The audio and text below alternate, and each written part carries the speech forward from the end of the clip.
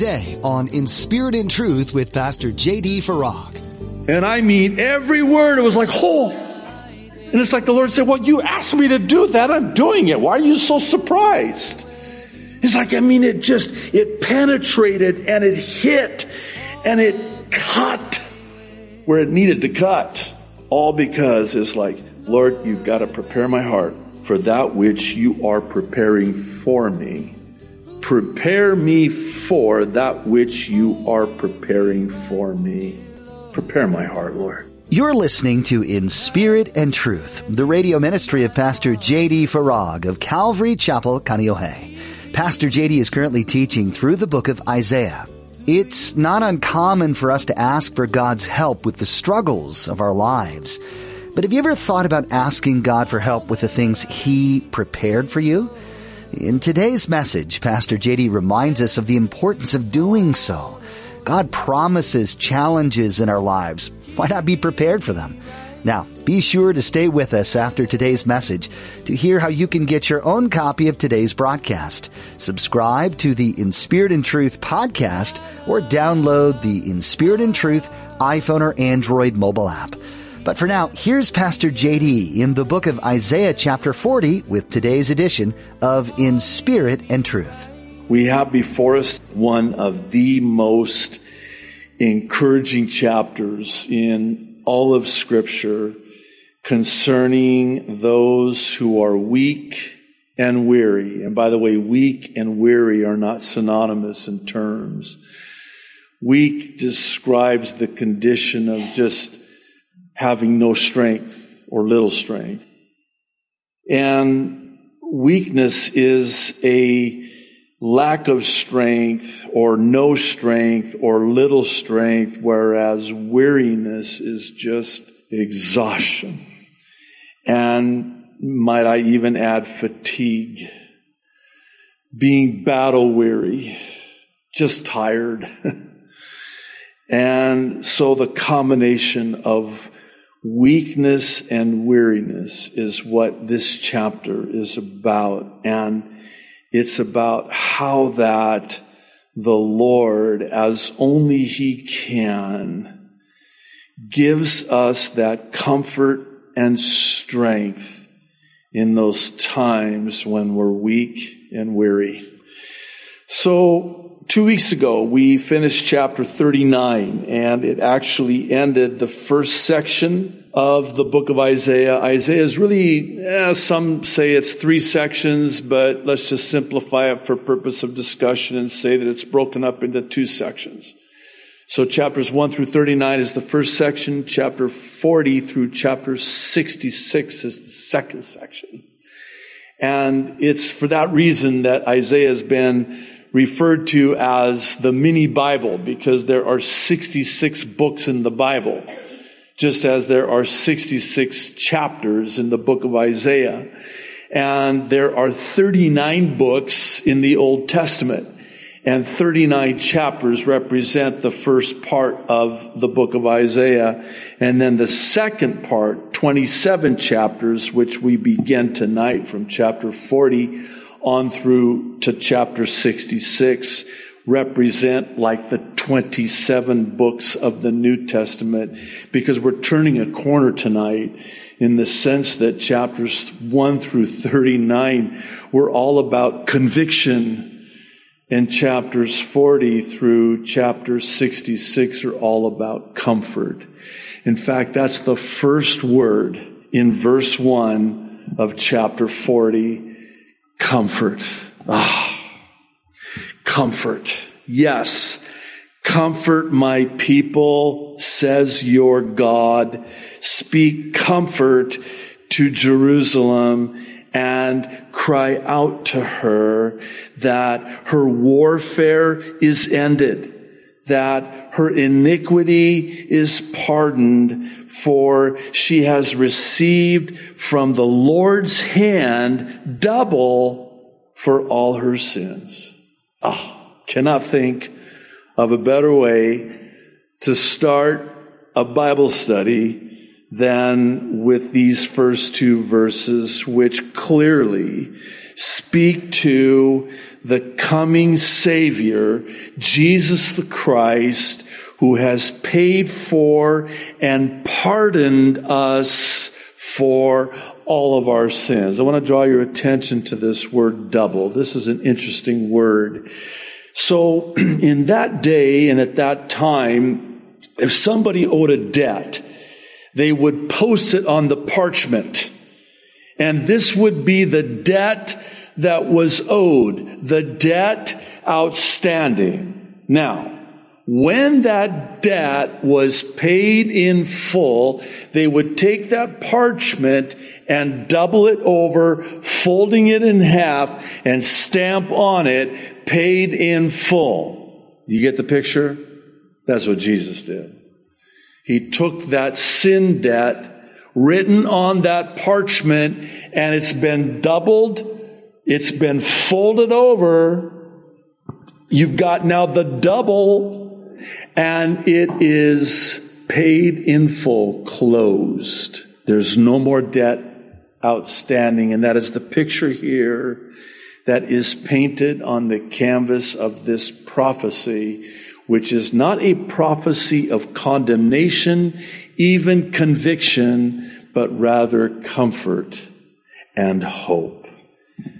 Verse 3, the voice of one crying in the wilderness, prepare the way of the Lord. Make straight in the desert a highway for our God. Wait a minute. That sounds familiar, doesn't it?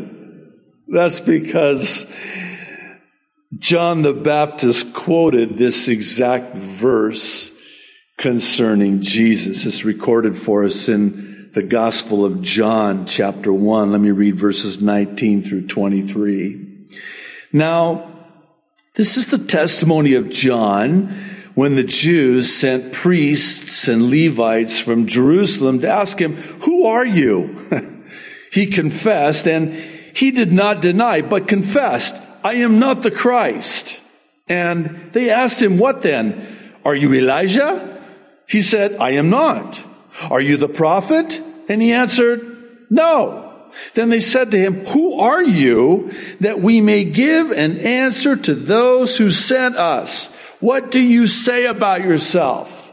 He said, "I am the voice of one crying in the wilderness, make straight the way of the Lord, as the prophet Isaiah said."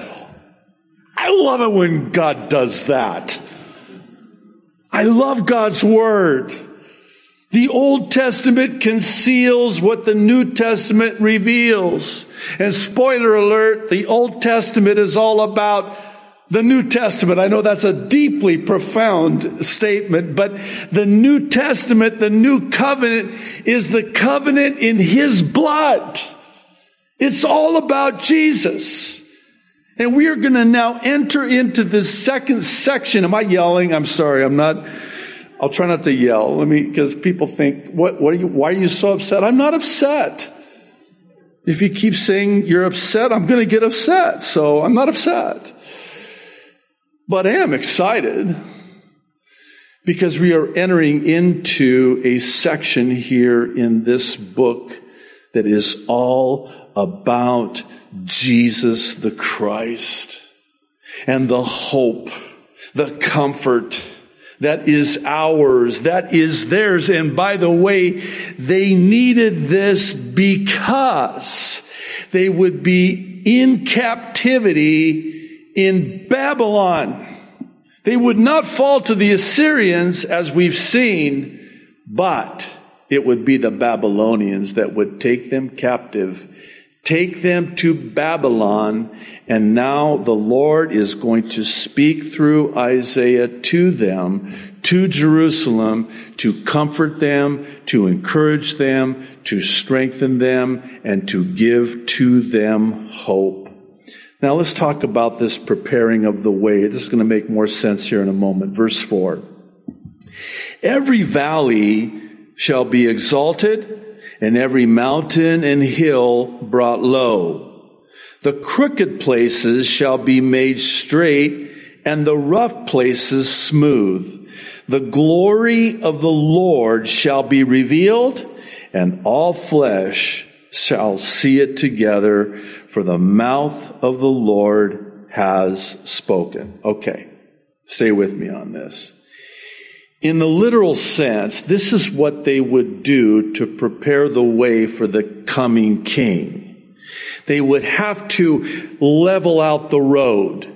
So if there was a place where it was unlevel, and we've got to prepare the way for when the king comes, so we've got to even it out. We've got to raise it up here. We've got to lower it down here. We've got to straighten it out there to prepare the way for the king. That's what this is saying in the literal sense. But it also has a spiritual application. And the spiritual application is that so too do we have to prepare the way in our hearts for the King of Kings. Prepare ye the way. You know, I was thinking about this recently. Before I entered the pastorate, I would always pray before church that God would prepare my heart ahead of time for His Word, so that my heart was supple and so that the seed of God's Word would be able to plant and take root. And so I'd always pray, Lord, prepare the way, prepare my heart for your Word. And I got to tell you that when I would do that, there was always a hypersensitivity to what the Spirit was saying through the Word of God as I sat under the teaching of God's Word, simply because I asked the Lord to prepare me. And it was, oh my goodness, it was like that teaching was just for me. Nobody else had to show up at that Bible study because the Lord, it's like the Lord was saying, wait, did you just pray for me to prepare your heart for the teaching of the Word? Okay. You're going to get it now. I mean, in a good way. And I mean, every word, it was like, oh. And it's like the Lord said, well, you asked me to do that. I'm doing it. Why are you so surprised? It's like, I mean, it penetrated and it hit and it cut where it needed to cut. All because it's like, Lord, you've got to prepare my heart for that which you are preparing for me.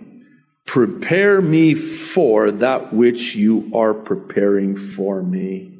Prepare my heart, Lord. The voice said, verse 6, cry out. And he said, Isaiah, what shall I cry? Here's what you shall cry out. All flesh is grass, and all its loveliness is like the flower of the field. The grass withers, the flower fades, because the breath of the Lord blows upon it. Surely the people are grass. The grass withers, the flower fades, but the word of our God stands forever. In other words, people deteriorate outwardly. We decay day by day. Seems like more so as you get older, but inwardly we are renewed day by day. And what Isaiah is to cry out is that everything is passing away, but not one word in my word will pass away. My word stands and endures forever. The Apostle Peter actually quotes this verse 8, and in so doing, he makes this magnificent application as it relates to how we treat one another and how we love one another. It's in 1 Peter chapter 1, verses 22 through 25. Since you have purified your souls in obeying the truth through the Spirit in sincere love of the brethren, love one another fervently with a pure heart, having been born again, not of corruptible seed, but incorruptible, through the word of God, which lives and abides forever, because all flesh, here it is as grass, and all the glory of man as the flower of the grass. The grass withers, and its flower falls away. But the word of the Lord endures forever. Now, this is the word which by the gospel was preached to you. We're going to read later on, my word will never return unto me void. The word of God is like fire. It penetrates. You know, here's the thing. You can speak the word, share the gospel with someone, and walk away from that and think to yourself, man, that just went in one ear and out the other. Oh, really? You have no idea. Because see, the Spirit of God, through the Word of God, ministers to the people of God. See, the Holy Spirit takes the Holy Word and He penetrates the heart, because God sees the heart. He knows the need of the heart, and He knows exactly what it is that heart needs to hear. That's why it is that sometimes you'll be sharing the Lord with somebody, or even just encouraging somebody, and you know it's not you. You know it's the Holy Spirit speaking through you, because as you're speaking, you're going, wow, this is really good stuff. This is not me. Man, I wish I could record this because this is really good. It can't be me. That's the Holy Spirit. And sometimes the person that you're speaking to and sharing the word with or the gospel with, they will look at you with a look like, how did you know? Know what? Many years ago, this is back on the mainland, I always use illustrations from the mainland, not here, for what I think would be deemed obvious reasons. So I'm preaching my heart out and teaching the word, and afterwards I had somebody come up to me and they were really upset with me. And I'm like, man, was it something I said? They were like, how did you know? I'm like, what are you talking about? Did somebody call you? I'm like, no. About what? It's like, you didn't know? No. Well, as it turns out, I'm teaching, and the Holy Spirit, it was a word of wisdom, a word of knowledge that the Holy Spirit fine-tuned to that sister's heart to hear exactly what she needed to hear. And I had no clue. I'm just clueless. I'm like, I'm just up here going, you must have heard a different sermon than the one I preached. I always know that's the case because the Holy Spirit does that. Thank God the Holy Spirit does that. He takes the teaching of His word, and as it leaves my lips as the mouthpiece, as the vessel, He fine-tunes it to the need of your heart. I had no idea. In fact, if I could be so candid and open with you, I didn't even remember her name. And she thinks that I knew what happened last week. And I said from the pulpit exactly what she needed to hear about what had happened that week. No, that was the Holy Spirit. The Holy Spirit, the Spirit of God, speaking through the Word of God to the people of God. That's the Word of God. It endures forever. Verse 9.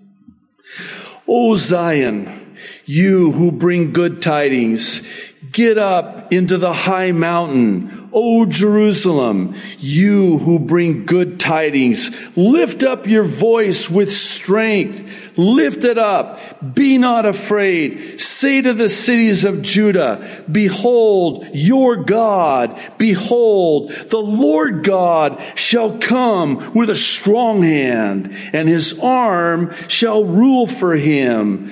Behold, His reward is with Him, and His work before Him. He will feed, verse 11, His flock like a shepherd.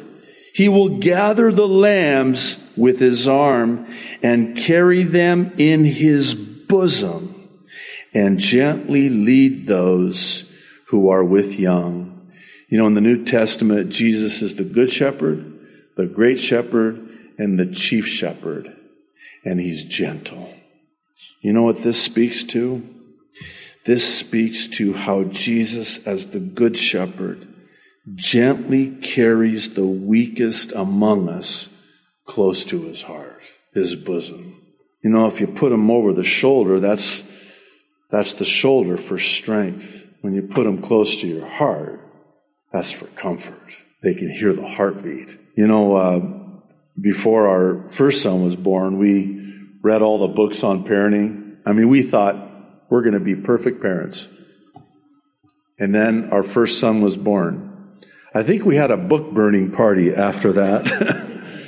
But all of these books on, you know, bonding and, you know, they had this over-the-shoulder baby holder. We called it a womb with a view because it sort of simulated the womb, and the baby's head was right by the heart, and it would soothe them and calm them and settle them.